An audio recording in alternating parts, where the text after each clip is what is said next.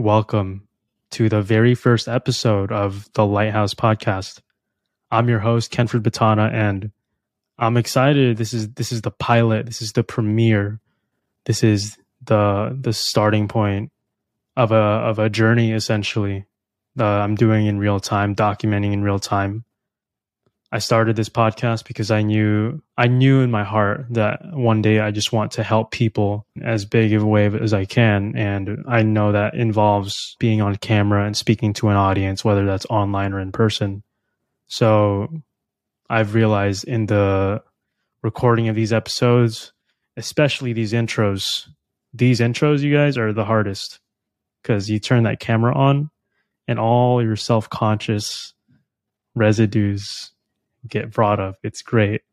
But I figured I'd get familiar with being on camera, with being with people that I've pedestalized, and, just getting myself familiar with the scene. Experience breeds familiarity, right? The more you do something, the better you'll get at it.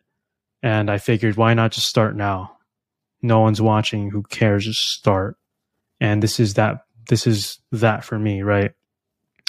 So while I'm starting, I'm focusing on spirituality and quantum biology. Those two areas are, I feel, very fruitful for people to learn about and apply. And I'm honored to have on my first episode a quantum biologist. Her name is Dr. Sara Pugh. She is the very first guest that we filmed for this podcast, and I'm super grateful that she decided to come on. She is a PhD biochemist, but in the core of her is a pure curiosity and exploration for all things science and spiritual, esoteric, metaphysical, you name it. And she is definitely one who connects the dots and makes the strangest yet most amazing connections. I had a blast jamming with her about quantum biology, how a spiritual lens goes into this, why this paradigm matters more than, I'm not going to say matters more, but it's more all encompassing than simply focusing on just food, just exercise, and just supplements. So this is that conversation. This is my initiation to this rabbit hole for you. And I can't wait to get into it. Let's get started, shall we? Sara, welcome to the show. Hello, Kenford. Thank you very much for having me on. Very excited about today's episode. It's the very first one ever.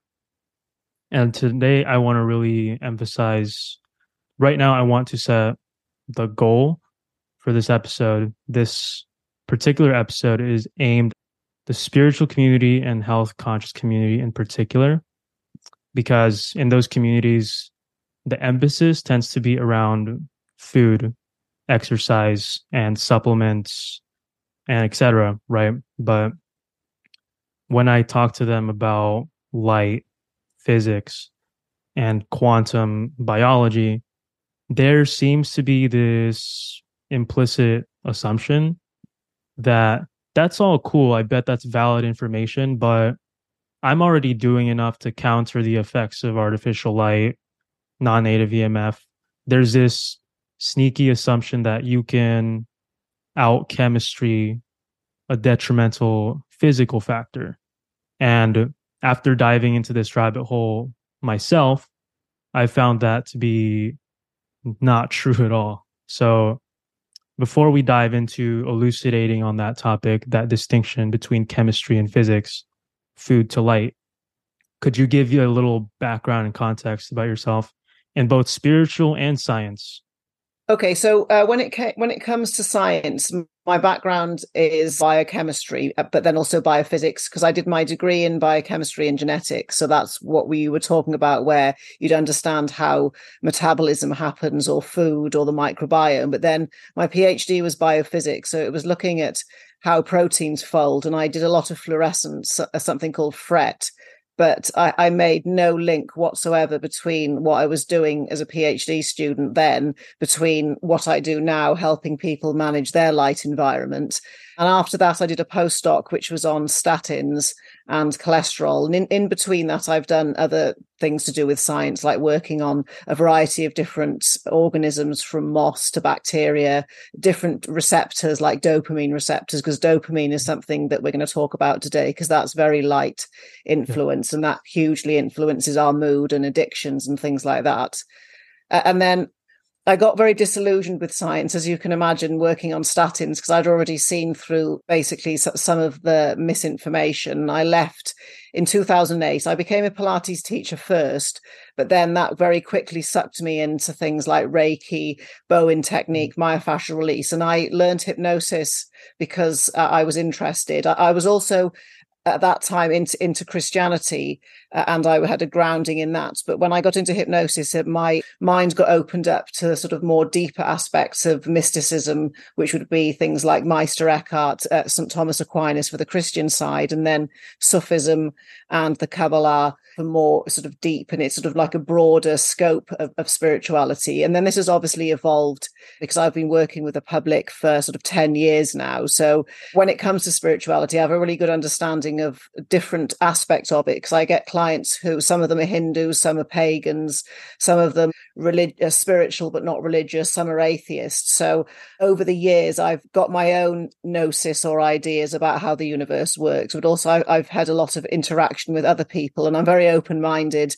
I don't think anything's nonsense. I'll always look deeper into it, from, even diving into what we would call the ether, sort of the fabric of the universe, but still keeping myself grounded, because you can get lost mentally, I think, if you get too deep into spirituality, and then you lose touch with nature and other people in a different way. And then I got into quantum biology. Actually, it was basically tying everything together, because there was these problems and things I couldn't solve in myself and in other people. And that was when I got very deeply into light, and then water, not the water we drink, but the water we make in our own bodies via the mitochondria. And with water comes things like deuterium, which is like a big hydrogen, which we might talk about later because it's very important.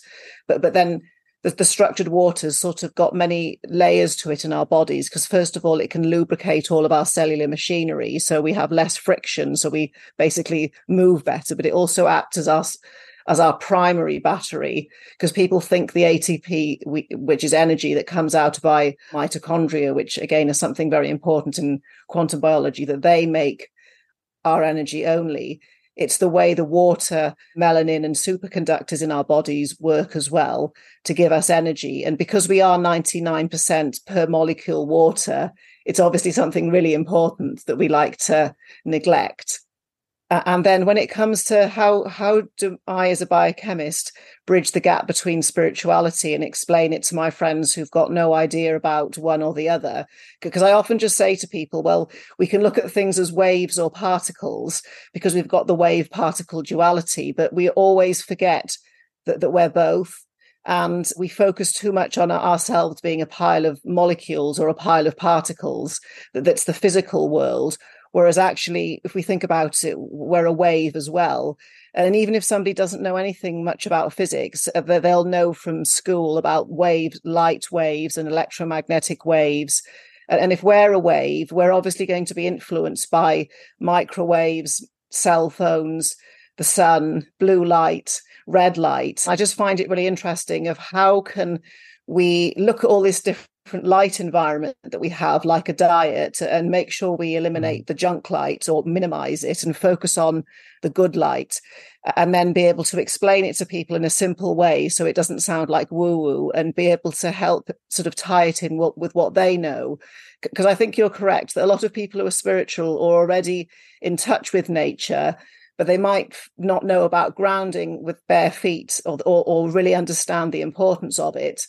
Or we can go into food if you want to. I'll let you ask the questions. But I think sometimes people think just because they say, read the Bible and not do anything, act on it, like say an intentional go out and spread joy, that they've done it for the day. So again, the quantum aspect of what we think, that's again, something which we forget. Our thoughts have power as well. And this comes into the work of people like Veda Austin, who, if people are interested, I would say she's a very high up there water researcher, maybe a bit more accessible than people like Dr. Pollock, where she can embed intention into water, freeze it, and reliably create the same pattern.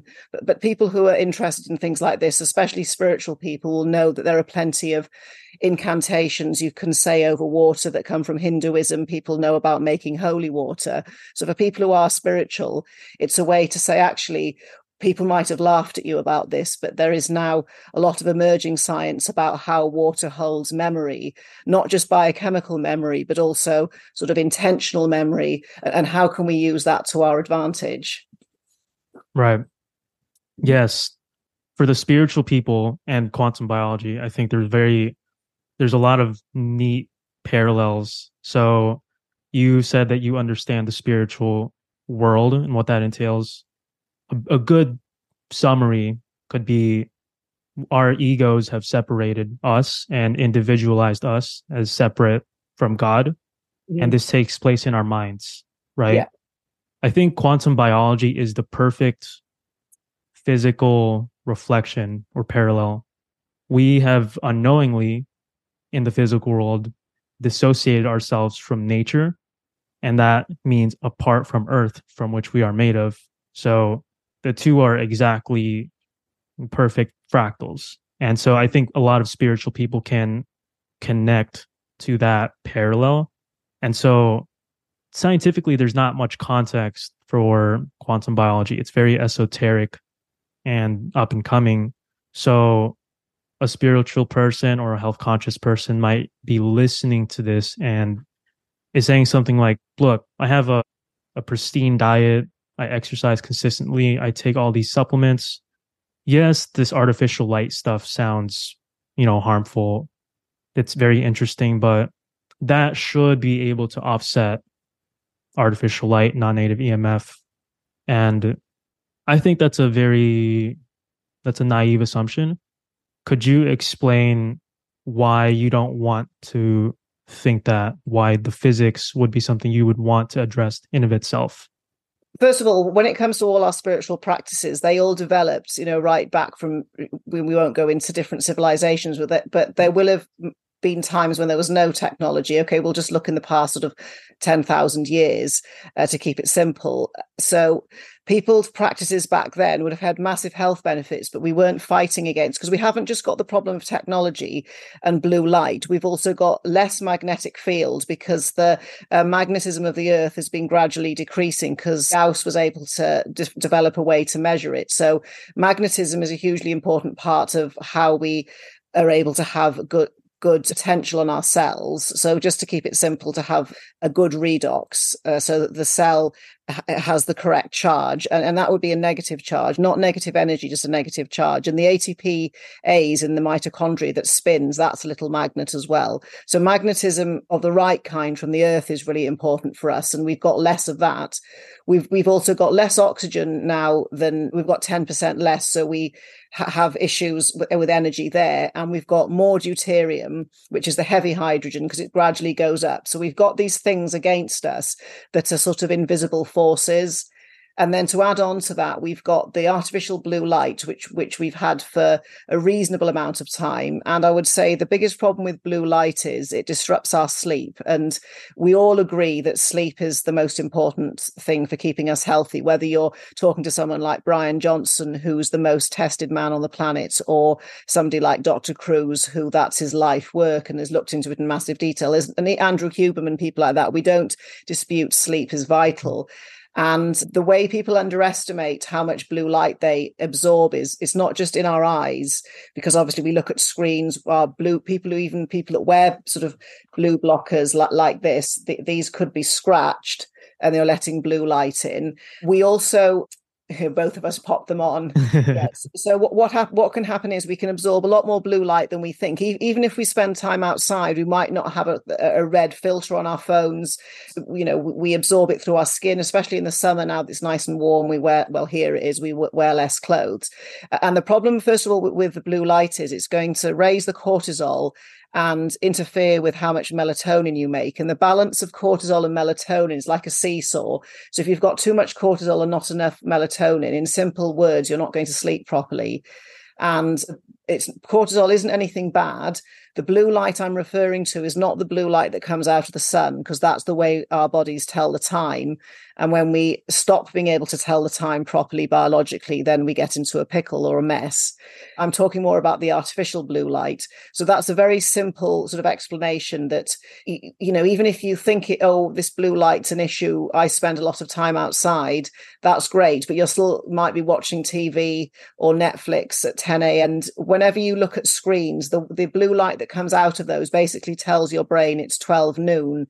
And even if somebody is very spiritual or has been out for a 10-mile run and a hike outside, if they go on their phone at 10 o'clock at night when they want to sleep and their brain thinks it's 12 noon and then they stop all their melatonin production, they've basically spoiled everything they did sort of sleep-wise throughout the day.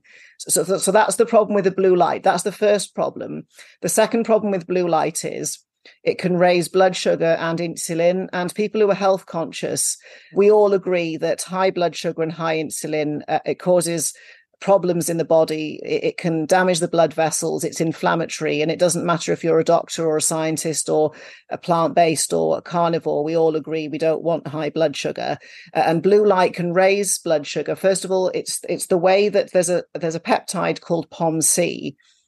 And it gets chopped up into lots of other peptides that are really important, which we won't talk about now. But when we're exposed to just blue light, and you can measure this yourself with the blood sugar measurer, and it's also very standard in the literature, the blue light causes POMC to be chopped up into something called ACTH, which raises your cortisol. So that's a stress hormone, and that pushes your blood sugar up. But also it causes something called CLIP to be produced, and that stimulates insulin. So you basically get the effect of eating tasty food without having any food. And then this can push your blood sugar up. So this is particularly relevant for people who say, well, I'm doing everything right, but my blood sugar is still not brilliant. I haven't got a very good HbA1c. I exercise a lot. I, eat clean. What can it be? And a lot of the time it is the blue light.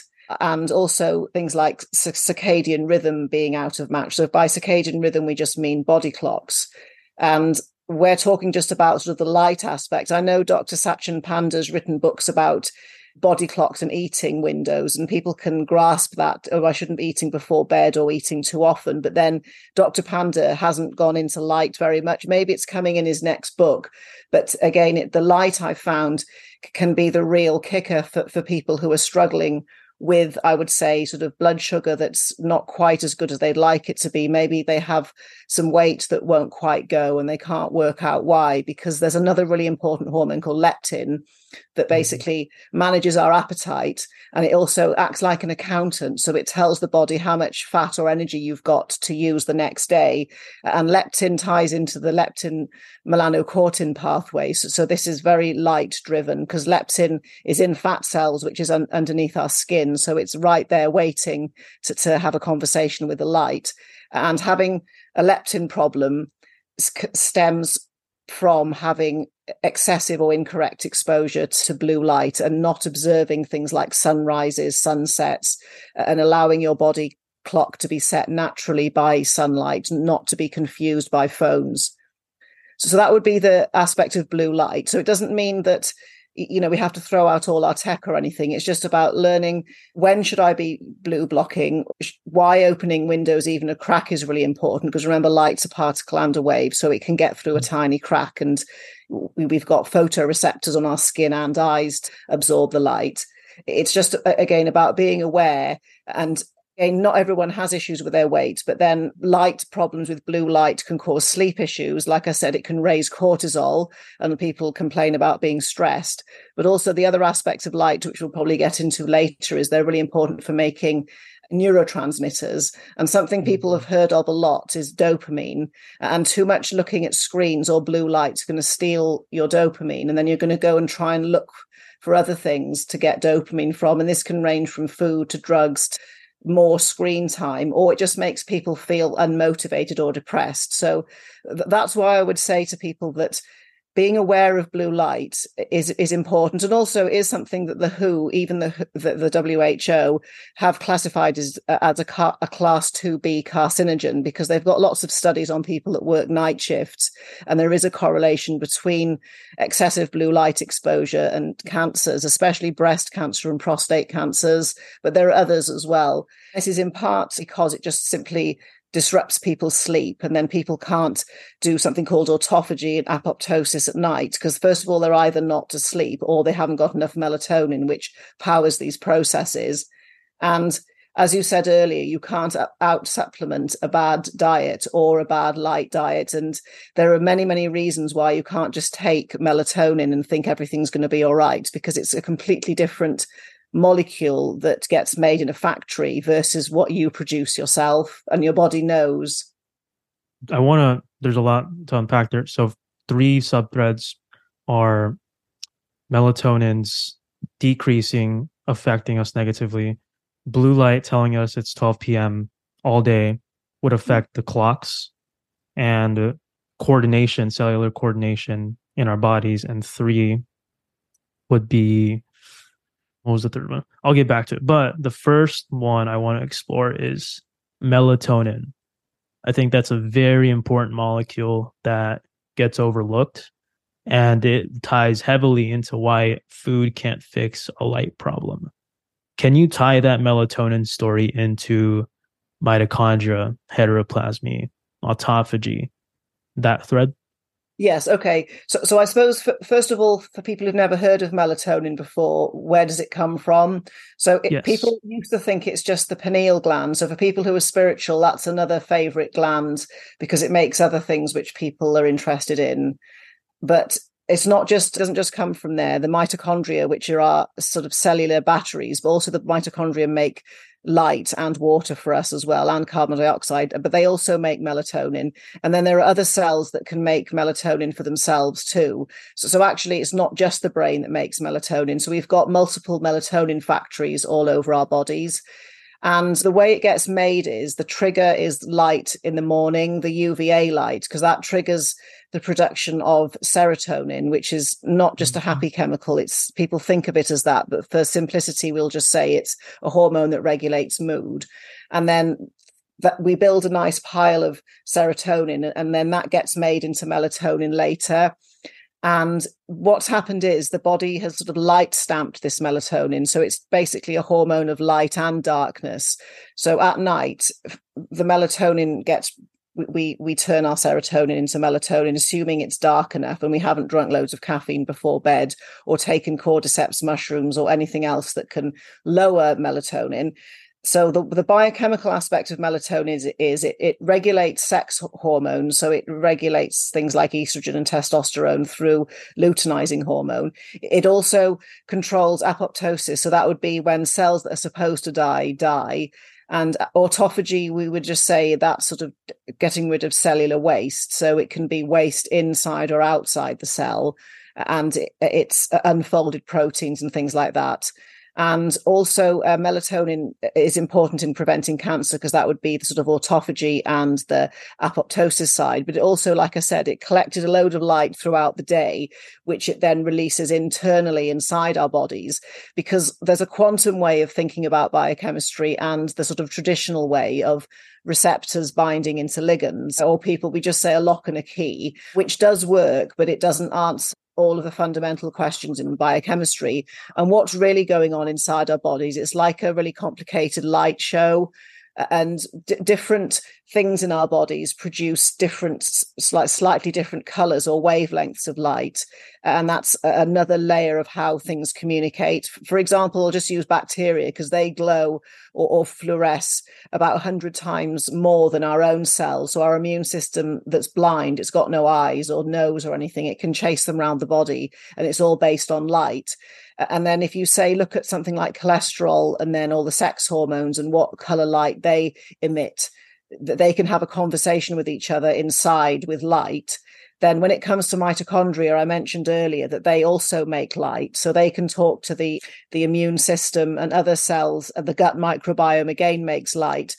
So tying back to melatonin, it's not just about making something in a factory and hoping it's going to have the same properties as what we make because it's lost its light. It's like buying a torch without a battery in it and trying to use it, whereas the melatonin we produce has got the light information as well. And this is just an example of what you mentioned right at the beginning, is that even though this is all founded in quantum physics, we still don't know a lot about the quantum side of our bodies. And in 100 years, we'll probably laugh at ourselves of all the stupid things we did because we didn't understand quantum physics. So we just simply don't have the detecting devices at the moment to be able to see this light show going on. But we know that it happens. Right. Could you expand more on the notion of light turning something into serotonin, for example? Let's tie this into the neurotransmitter conversation where dopamine is depleted by blue light, but yet UV light increases serotonin and dopamine. I don't think a lot of people know about that. Light changes chemicals or something. The only thing that's mainstream and is known about that is vitamin D, but there's way more that people don't know. Oh, what do you mean? How does light alter bonds and things? That starts to get into water as well, because none of these molecules in the body just travel about by themselves. They have a hydration shell around them, and so do the proteins. So the way in which the light interacts with the hydration shell or the water around the molecules that we make ourselves is also part of the way the molecules have a conversation. So nothing exists in isolation in the body. That you could have the right amount of, say, neurotransmitters, but you may be deficient in the amount of structured water around them. So you've just got not quite as much structured water as you should have. So the whole oiled system can't communicate as beautifully as it could. So the way it would work would be, when you look at the structure of a molecule, the electrons can occupy different orbitals. Like we will just say, say there's a building and there's like a ground floor, a middle floor, and a top floor. You can put light in and the electrons can jump to different orbitals.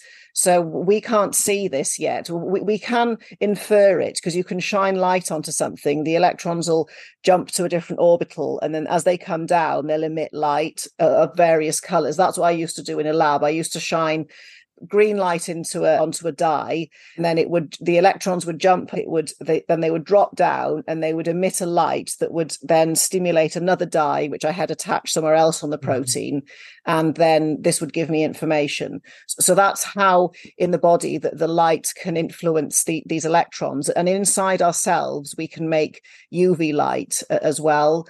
And there are ways in which UV light, for people who've done chemistry, it can break bonds as well. So it's not just this idea of electrons jumping up into orbitals. So what I'm trying to get to is a molecule can look the same, say by mass spec or NMR, the structure's the same, but the electronic arrangement or the quantum state of that molecule isn't the same. And this is where the deficit in what we can detect and our understanding is, although we know it happens based on projects like mine that were done in a lab. So that's how light can influence biochemistry in a way that it would be functional for a human. And just to say that some people who are very into technology didn't used to think that quantum physics could happen in the body because it's too warm and too wet.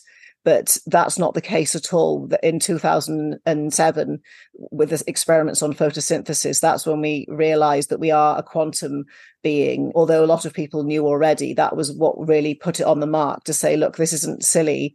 Quantum physics happens in warm and wet things. Right. Yes. Could you explain the mitochondria story of heteroplasmy? I think that's super important. As we age, every 10 years, our levels of heteroplasmy increase. So therefore, our mitochondria become less and less functional. But unfortunately, we don't all start equally. You can unfortunately inherit bad mitochondria from your parents. So we don't all start at the same place. So that's another big issue, is that people talk about, we need to have good mitochondrial function, but nobody actually explains what it means. But the problem with the heteroplasmy rates are it can scare people because it makes them think, well, I've got no hope.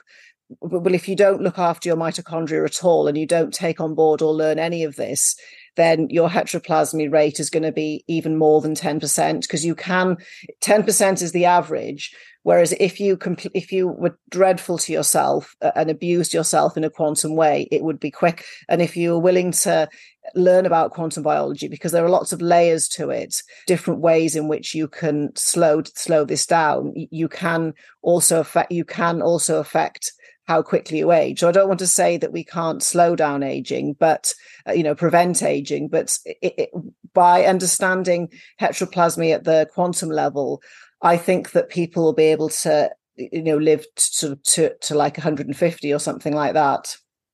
Right. And the two in the quantum biology world, the two strongest factors that can slow down heteroplasmy are said to be sunlight and cold. So we've unpacked sunlight a bit because melatonin regulates autophagy, apoptosis, repairs those transport proteins. You can go into that if you want, but how does cold come into this picture as well? Okay, so I think this is like, first of all, with the sunlight, to keep it simple, we're like a solar panel in one way, so we can absorb energy and electrons and photons from the sun. So with food, I get back to your question, that's only about a third of our electrons or energy. So we get the rest from grounding, from sunlight and stuff like that. So first of all, there's the energetic side of it. So if we don't have enough energy, then we haven't got enough energy to repair ourselves and live, basically. And you can't just eat more to overcome this. It doesn't work like that. It'll make it worse. But also the important part of being in the sun is it makes melanin. And even though people are frightened of the sun, that's, again, a lot of misinformation, and people can look into that. But in order to build our own natural sun callus and our own tan and make our own melanin, we can't just go out in the sun in the middle of the day when the UVB is out and burn. We have to build up gradually and make our own natural sunblock, which is done by going out early in the morning, and we can then expose ourselves to the sun later in the day. And we have to have a specific amount of UVI. So we can't just go out at 9 o'clock and expect to make vitamin D. We have to go out at special times. But also at the same time, the tanning wavelengths are the UVB wavelengths. So we need to get out and see sun at the same time as we would be doing our vitamin D. And this melanin, people think it's just a thing for tanning, but it's one of the most fascinating molecules on the planet, because it's like a black diamond, actually, as in diamonds reflect everything and melanin absorbs everything. So I'm talking about sort of radiation now, from everything from light all the way up to X-rays. And this can be interpreted in a very spiritual way or a very biochemical way as well. So it doesn't only do that. It also is really important in, like I was saying, the water in our bodies acts as a semiconductor, and the melanin is vital for this. So it's part of our battery. And when it comes to melanin, we've got neuromelanin, which is inside us as well. So that would be in very important places like the substantia nigra is where people have heard of it because of Parkinson's disease, and it can get destroyed completely. Then we've got neuromelanin all over the nervous system as well. And it's also said to be in the immune system as well. So we've basically got inside melanin and outside melanin. So in order to make the inside melanin, doing cold thermogenesis, it not only massively improves sort of hormonal function and leptin and insulin resistance, it also causes us to make a lot of light inside, which would be UV light. So that's a way that we can make melanin or neuromelanin on the inside. So say somebody like me that lives somewhere quite cold, I can make a lot of neuromelanin in the winter. And in the summer, I do have enough sun to be able to make a tan. And what sometimes happens is people may have seen this or observed this themselves. They've gone away on holiday, flown back, and their tan seems to have gone over 24 hours. Not completely, because the body wanted the melanin on the skin so much it kind of sucked it in. Because obviously the inside melanin is more important. Because yes, sure, we can protect ourselves with a suntan against the outside, but really the neuromelanin, which is inside the brain and the body, is the really important melanin. And when it comes to healing from, say, neurological diseases or brain injuries or something quite serious, I would say that the thing that gets neglected by so many people is melanin. People talk about using peptides or growth hormone or I'm trying to think of all sorts of things, lowering inflammation, ketogenic diets, they're all really important, but they're not addressing have I got enough neuromelanin? And the only way you can get that is from the sun. Yes, there are foods that contain melanin like squid ink oil and chaga mushroom, but it's just not going to be the volume that the sun can make. And a lot of what we've talked about already is our bodies like to make stuff ourselves. We can't just put things in and hope, oh, we'll put some squid ink in and it'll make it into neuromelanin. We have to go by the natural route. And I've learned you can't cheat Mother Nature. So there's a lot more to a tan than just aesthetics. It's sort of an extra sort of melanin storage place as well. And you can tell as someone's aging, you can see the loss of melanin, or sometimes people who just look very unwell, you can just tell that it's just a complete lack of sunlight. But I think people associate going out in the sun with feeling better, and the only issue is you'll spoil all of that by wearing sunblock, because it basically blocks about 95% of the sun. So that's another problem. The cold therapy, people they don't really understand it properly, because there's a lot more to it than the hormones, again, because it can be part of it's a way when, if you think about cooling something, you cool a machine and it functions even more efficiently. You can get your electron transport chain to whiz along, so it produces energy, but it does it in a very clean way. And also, like I was saying, that a lot of people don't know about the cold therapy and the UV light, and cold therapy feels uncomfortable. Like going out in the sun feels nice, but you've got to sort of psych yourself up. And the other thing about cold therapy, just to loop back to the dopamine and the neurotransmitters, it's a way where cold therapy will make your body produce more dopamine and noradrenaline, or norepinephrine, I think people call it as well. But also cold therapy or cold plunges on your face increase oxytocin. And oxytocin's a bit like BDNF. It's in that pathway that it can help with neuroplasticity. So this is again back to learning new habits, but also building new synapses, which would be to sort of regenerate your brain. Again, back to the subject of not wanting to age. Yes. So on not wanting to age, you spoke on neuromelanin and melanin. Yeah, I think melanin is super fascinating. And you said that we can take that melanin from the outside and the inside. And does the inside melanin, is the effects of that because of the light inside charge separating the water, creating those free electrons, running those electron transport chains, giving it more energy? Yes, in part, but it's also part of the water network structure, the second battery. So we've got that aspect as well. So it's the water, because with the work of Gilbert Ling, even though people thought he was a crackpot, he was actually right about the high energy phosphate bond wasn't as high energy as people thought. And new research, especially people like Dr. Pollock, have alluded to it. It just takes time for this paradigm shift to happen. And the melanin's vital in the semiconduction and the water network in the body as well. So but I think there's also more about melanin that we don't fully understand yet. I mean, maybe Dr. Cruz knows some more about it, because he probably is the melanin expert on the planet. But it's one of these things that's hugely overlooked. And again, like I was saying, it does occur in other things in nature as well. Well, I mean, all mammals have it. Well, birds do as well. So it's ubiquitous. Right. So another thing that the spiritual community tends to take on a high pedestal is the concept of detoxification. And you know that the quantum people look at it a little differently. We like to say you redox before you detox, right? And so could you explain what redox is and why you'd want to build that up before you do all the detoxes, the juice cleanses, etc.?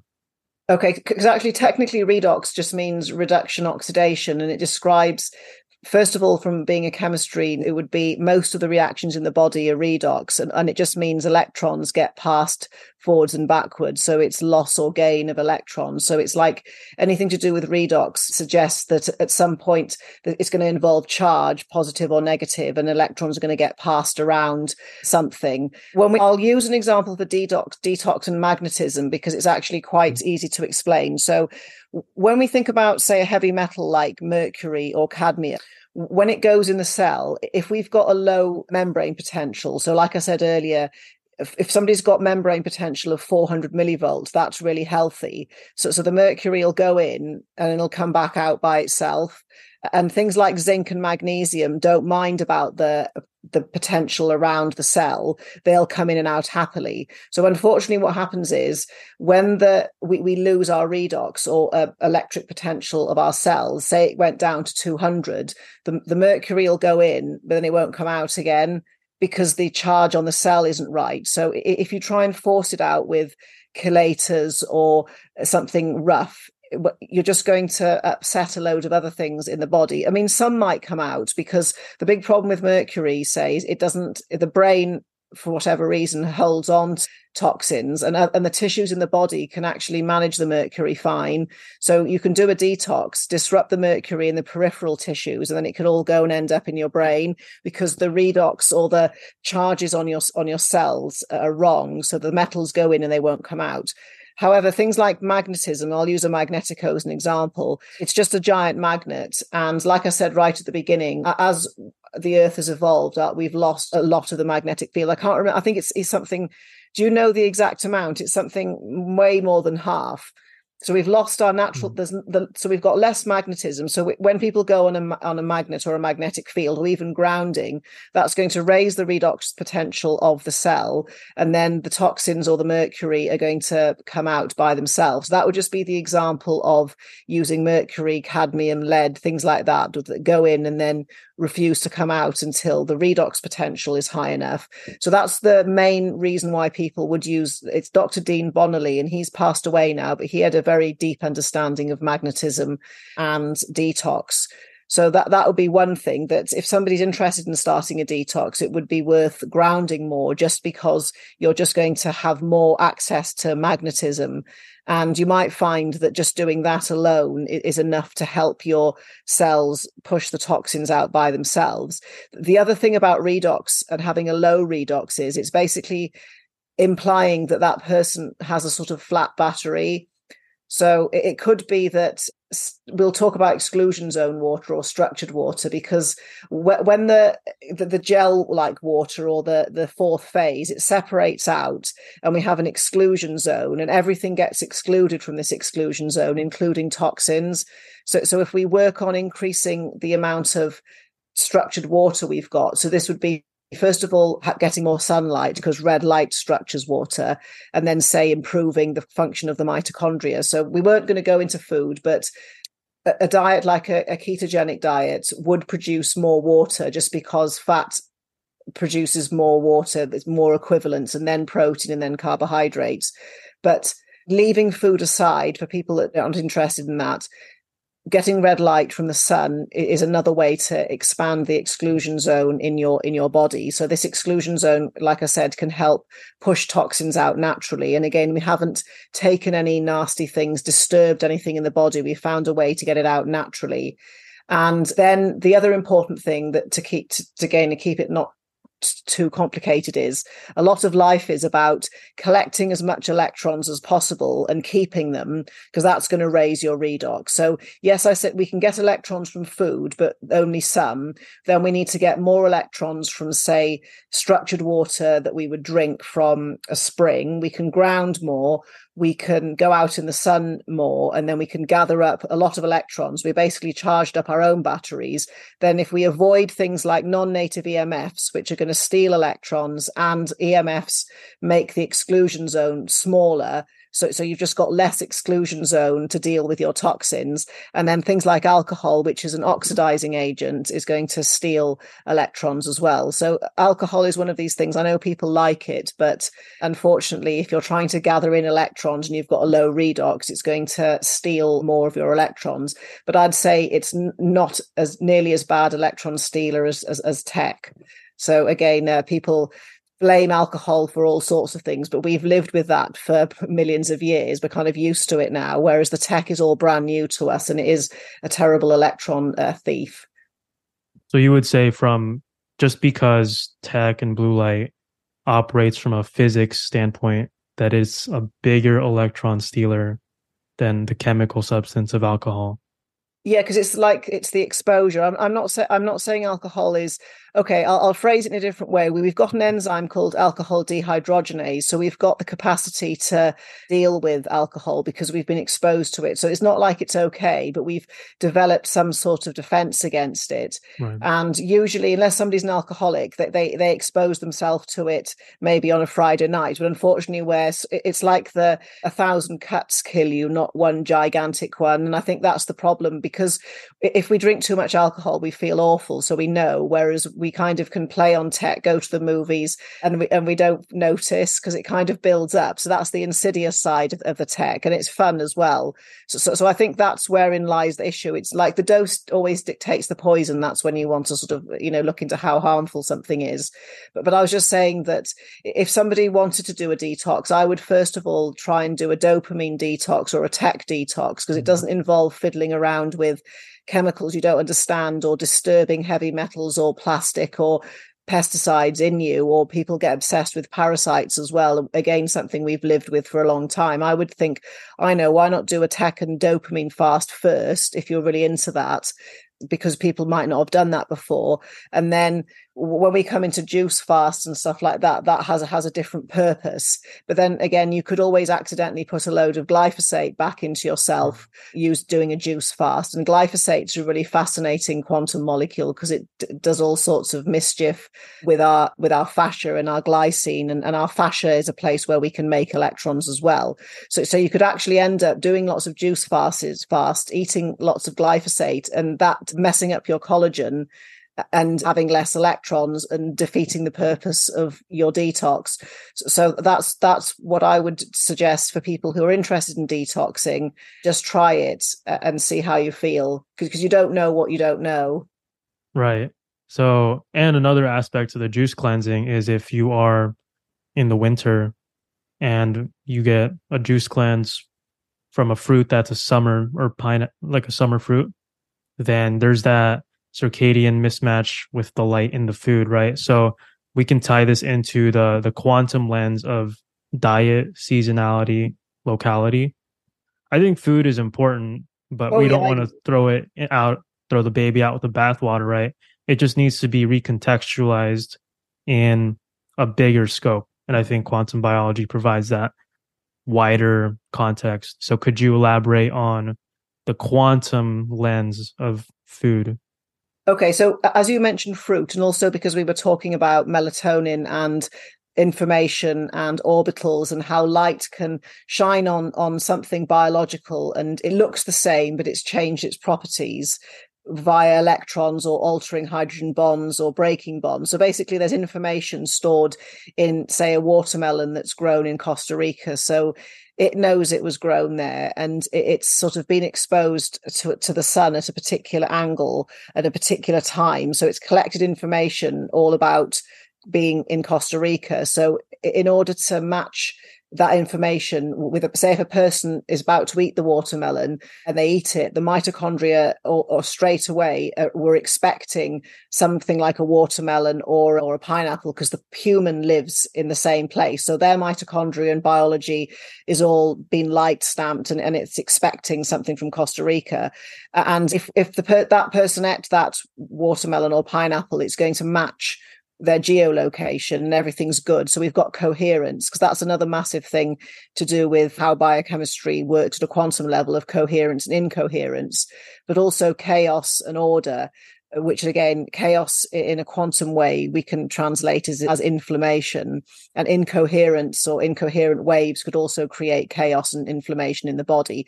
So what I'm saying is that if I ate a watermelon or a pineapple from Costa Rica, it would be incoherent with my current environment, and it would confuse my mitochondria, because the light signal isn't what they're expecting. They're expecting something with a UVI index of 7 or something and a given amount of flux and light. So eating a fruit from the wrong place. It doesn't necessarily, even though it's summer here, the pineapple or the watermelon from Costa Rica isn't a match. There's plenty of other fruit I can eat here, like we've got blackberries and apples, so that would be no problem whatsoever, because even though people have worries about sugar and fruit and stuff like that, it does provide useful information. It provides structured water, and it's very easy to deplete deuterium at this time of year.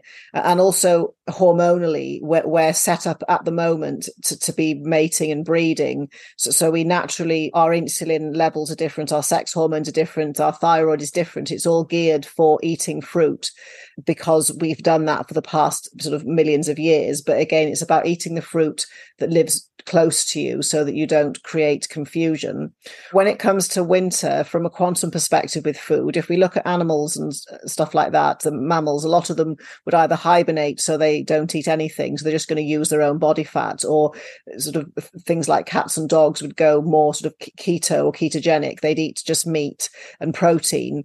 And again, we, even though we think we're something else, we're still a mammal. So we are designed to go into ketosis in the winter. It's not stressful. It's much easier. It's a really good time for fasting, because naturally that's when there would have been scarcity. Also, from a what grows at that time of year, not very much. And looping back to melatonin again, people really misunderstand and misuse the winter, because it's a really good opportunity to do lots of healing. Because first of all, you can use the cold like we were talking about, but also because it's dark, we can make loads and loads and loads more melatonin. Then in order to not create inflammation, it would be unwise to ship in fruit and vegetables from another country in winter, because you've got a location and a seasonal mismatch now.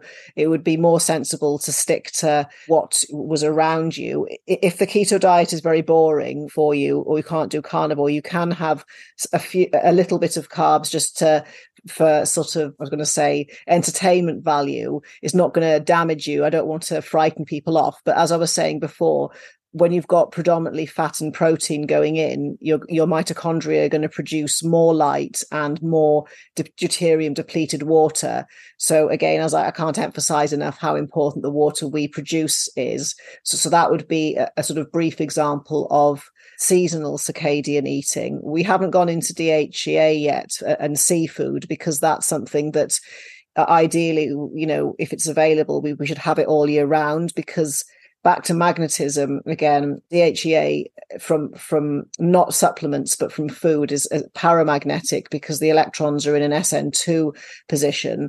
But also what DHEA does, it doesn't just stabilize membranes, it collects light at the surface of the body, changes it into direct current, and then turns it back to light again inside the body. So it's a really magical, clever molecule. We can also obliterate our DHEA with too much tech use. So it's more than just this omega-3 that's good for your brain. It's kind of been conserved for millions of years. So that's one thing that you'd have all year round, is the DHEA. That's the sort of the common denominator.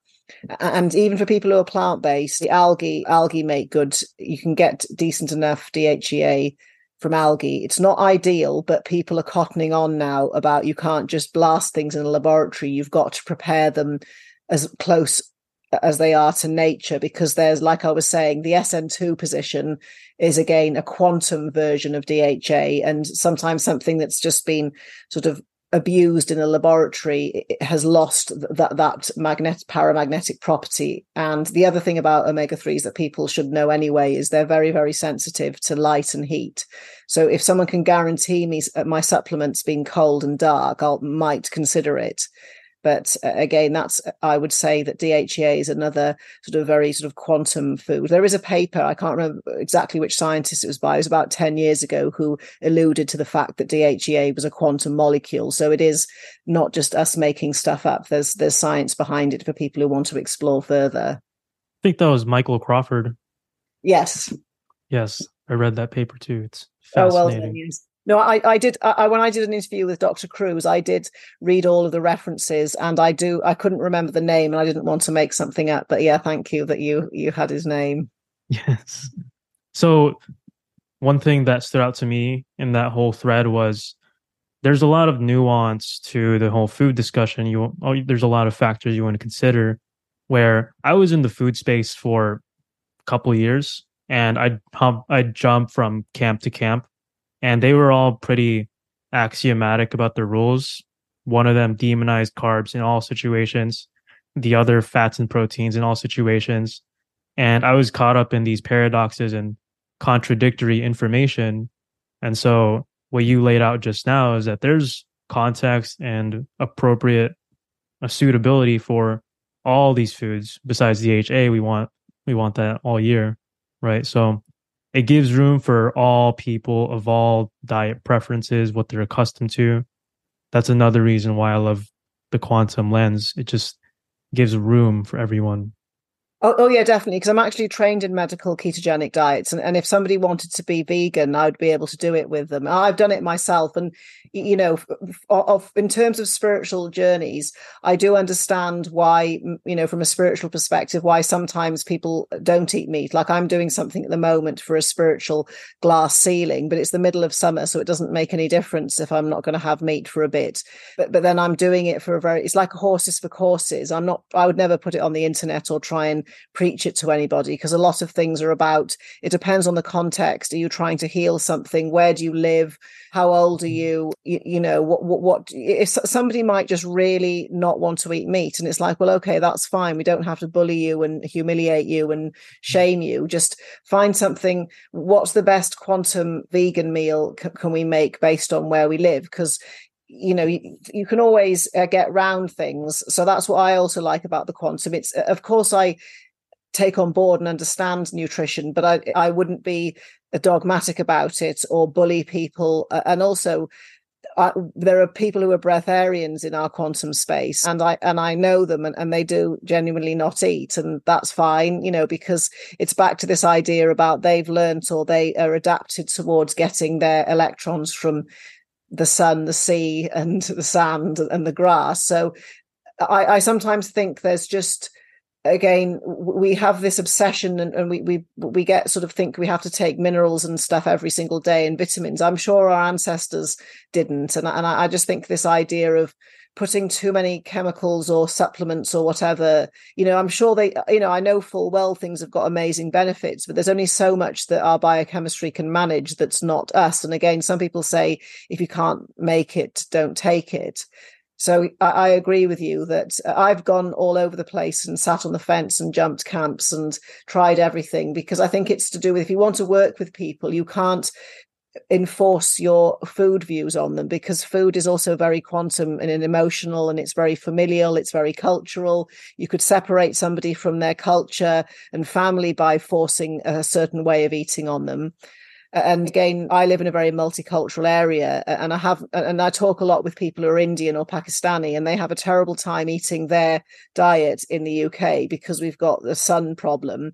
Yet when they go back and eat their own food in under their own environment, all their problems go away, and they haven't changed anything. They still eat the chapatis and the curry and everything. All they've done is gone somewhere else, gone back to where there was more sunlight, and there'll be other factors that are different. So again, sometimes I think location is overlooked massively when picking a way of eating for somebody. Like if I had to make a ketogenic diet for somebody in Iceland versus somebody in Mexico, even if they were identical in age, weight, problems, it would still be two completely different ketogenic diets.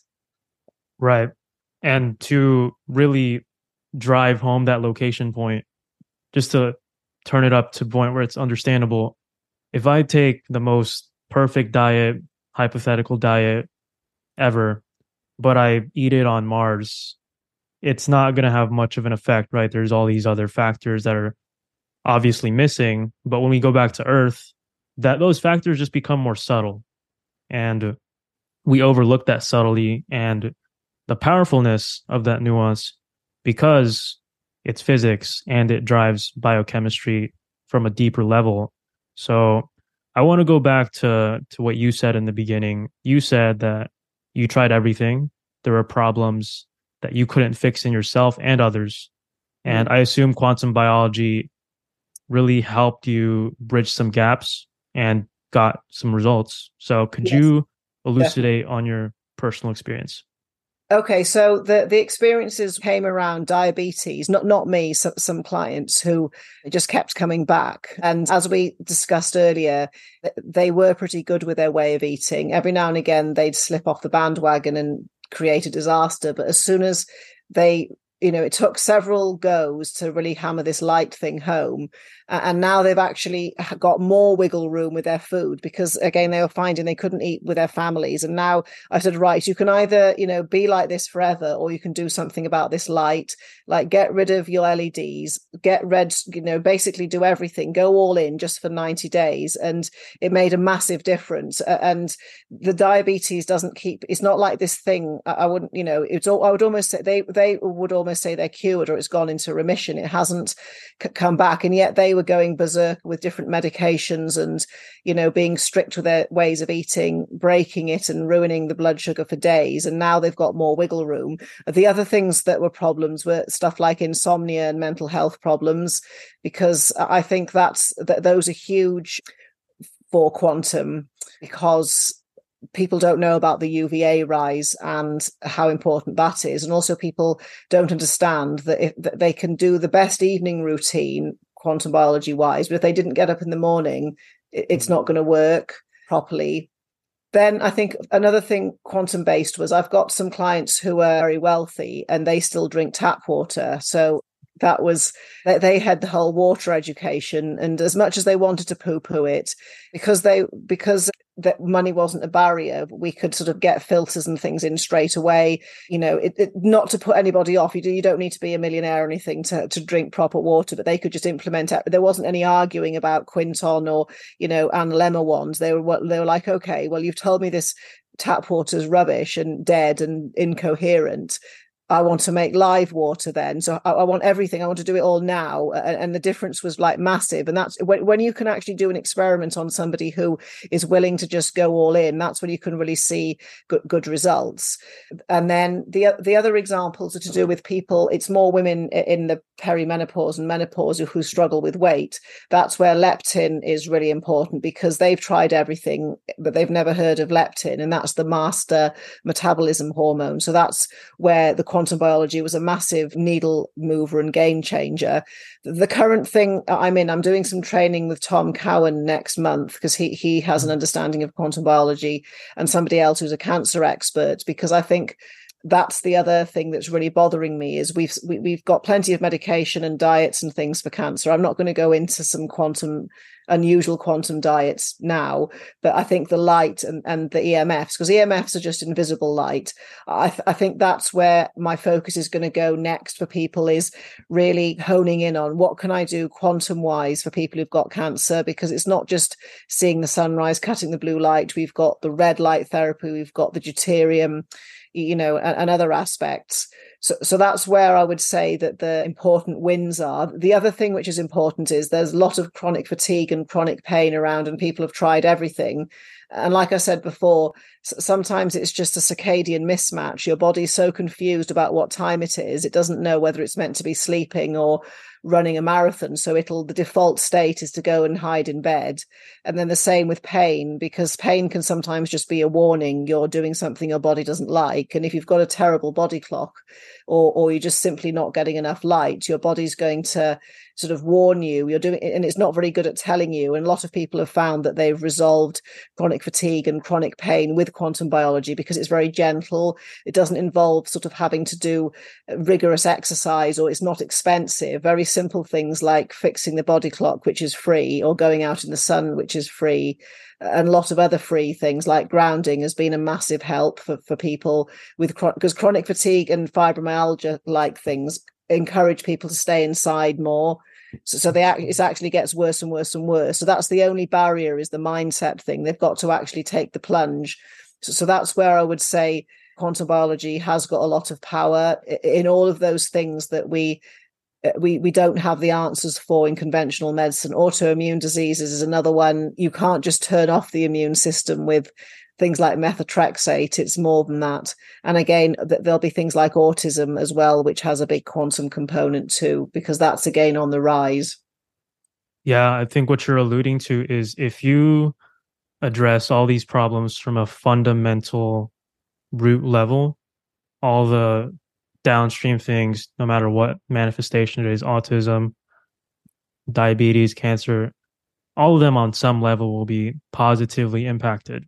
And with quantum biology, I see it every day. I see people under blue light drinking the fluoridated water, surrounded by technology, and I see people 10 years down the same line in the same career, and they've gained weight, they've had health problems, and it's called getting older now. Yeah. And I'm just kind of like, man, there's nobody that knows about this. And it takes all the quantum biology takes all those factors and turns them all upside down and turns all of them into a fixable problem. And not only that, but gives a pathway to health optimization. Like you don't have to be old 30, you know? Oh, So, definitely.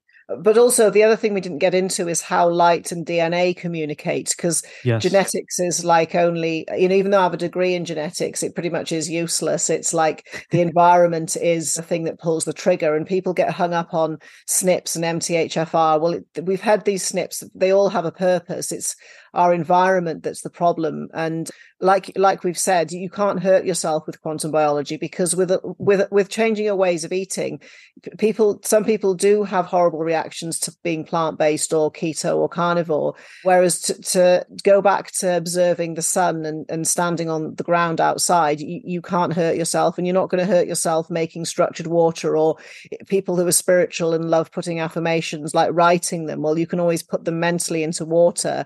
You're not going to hurt yourself doing that. And also, it doesn't have to be expensive either. Yes, you have to be a bit careful about quantum marketing, but ultimately, where people go wrong is we can all be more quantum if we tried. I think you alluded to it right at the beginning about, a lot of it is we think we're doing it right, but when somebody else comes and looks at what we're doing, they, even like if you looked at what I do, you'd find something, oh, you can improve there, or this, that, and the other. Even if Carrie looked at me, or vice versa, Yes. there's always something to do with nature or the sun or light that we just haven't thought about, or thought it doesn't matter.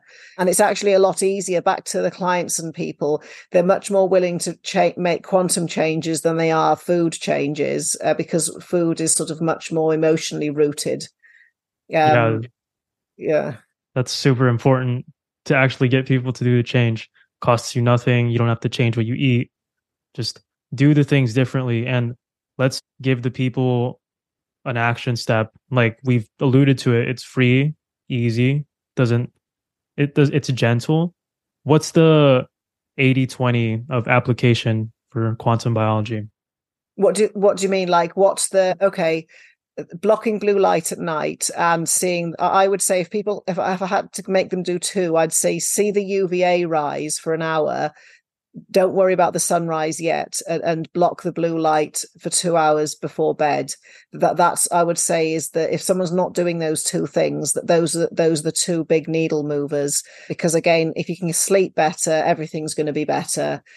Obviously there's like hundreds more things, but as we've said, sometimes people can't make changes straight away, and also they need to sort of buy into this. But again, looping back to what we were talking about at the beginning, how we are light, of course light is going to affect us, and light is the primary driver of metabolism anyway, whether people like it or not. Because we can go for 40 days without food, but imagine having, we die if we're kept awake for more than 7 days. I can't remember the exact number, but people try and stay. There are these crazy experiments, and people go completely mad within 3 days usually. Whereas anybody can not eat for 3 days. I mean, we could all probably not eat for 40 if there was $1 million at the end. But Yes. so I think it's just like you said, it's low hanging fruit is how I view it. 100%. So to wrap this episode up for our spiritual folks, we have a scientist here. I've always been interested in the intersections between science and spirituality. And spiritual practices entail improving one's state of being, feeling better, controlling one's thoughts, catching the ego at work. And I've always thought it to be fascinating what that would do to our water, because I'm sure concentrating on love, spiritual principles would produce a lot of coherence in our water networks. And maybe there's some magnetism to it too. So what is your, take on a spiritual practice translating into a gross chemical manifestation? I would first of all say that because, what should we say? Sound, people can argue whether light or sound created the universe, and some people say one, some will say the other. The power of the human voice is enormous. So I suppose from being a hypnotist, I can't tell you whether it's telepathy, my voice altering somebody's structured water, but there's definitely much more to it than just psychology, because I've just seen and done so many weird things that I can't possibly explain. But if you want to actually boil down what's the link, I would say the ether. That's where I'm in at the moment. That's the current rabbit hole of interest for me, and I think we've massively underestimated how powerful our minds are. And again, a thought wave, whatever it might be, has the ability to create coherence in biological molecules that are beyond us. Is where I'm at now. I mean, yes, I've followed Rupert Sheldrake a lot, and I don't dispute any of the morphic fields or telepathy. I just don't know how it works yet. But again, I would, to some extent, I'm not saying I'd know how to do it, but you can learn how to do things like that, and it's not far-fetched. So that's from a sort of scientific point of view. But also, having worked in a lab for a long time, different people and their intentions do affect the experiments all the time, and we notice it all the time, and we never say anything. And any scientist will tell you that there's always somebody in the lab, whenever they're in it, nothing works. So there's a lot more to what we project. It's intention based. Again, that's very strongly what Rupert Sheldrake says, the intention.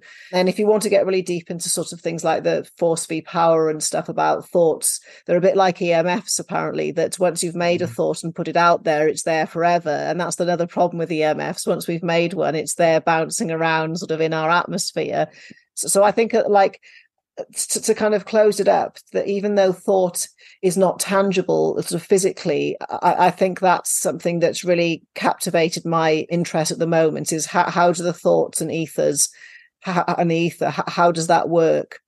How do things, is distance even real? I mean, with distance healing or distance hypnosis, from a quantum perspective, it's irrefutable that you can do things at a distance. So this comes into things, again, moving at the faster than the speed of light, which they've measured. I can't remember the exact experiment, but it was something like at least, I can't remember if it was 20 or 20,000 times the speed of light. So there's, that's the science that's exciting me at the moment, that level of stuff beyond Einstein and beyond David Bohm, basically. Yeah, the thing that excites me about science the most is it's eventually going to prove what's always been true, that we live in a spiritual universe.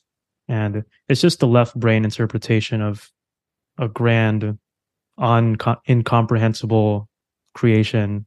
And it's just a fascinating synthesis of the two different viewpoints. And science is like determining the details of what God was thinking.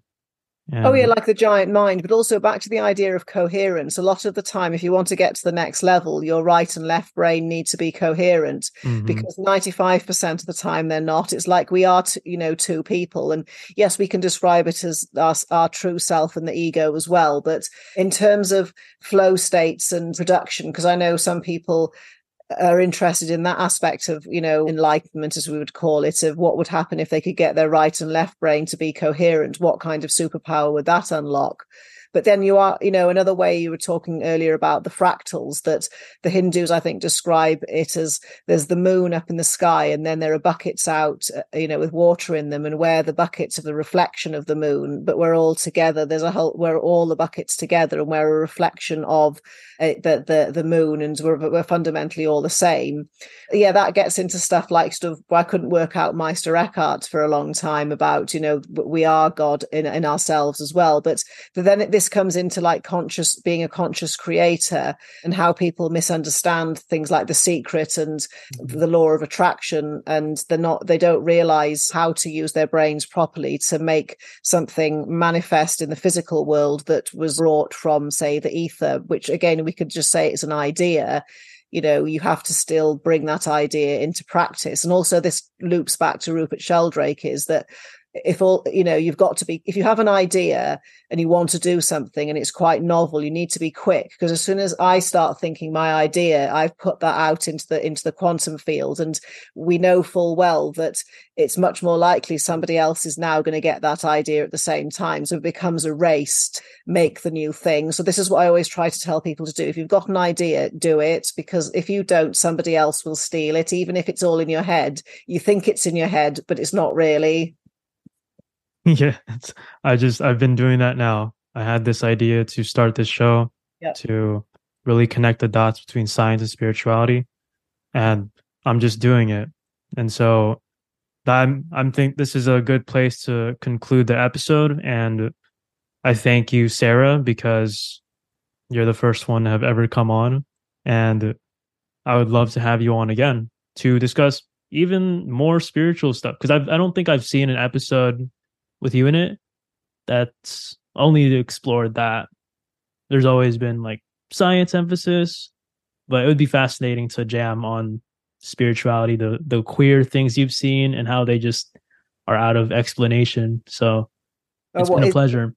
Do wizards exist, and is magic real? That kind of stuff. Yeah, well, it's been a great honor to be the first one on. But I think also, now the ball's rolling, that if you didn't start this podcast now, there's plenty of other people who are going to start them. And then, if you get in early, you can get massive in the quantum field, because it's just a new field. So, I'm really excited to see where this goes and to see who's on next, or carries on next. So that'll be a really good episode. That will be. I'm excited. Okay. Awesome. Thank you so much, Sara. And I will have you guys back on for the next episode of the Lighthouse Podcast. Take care.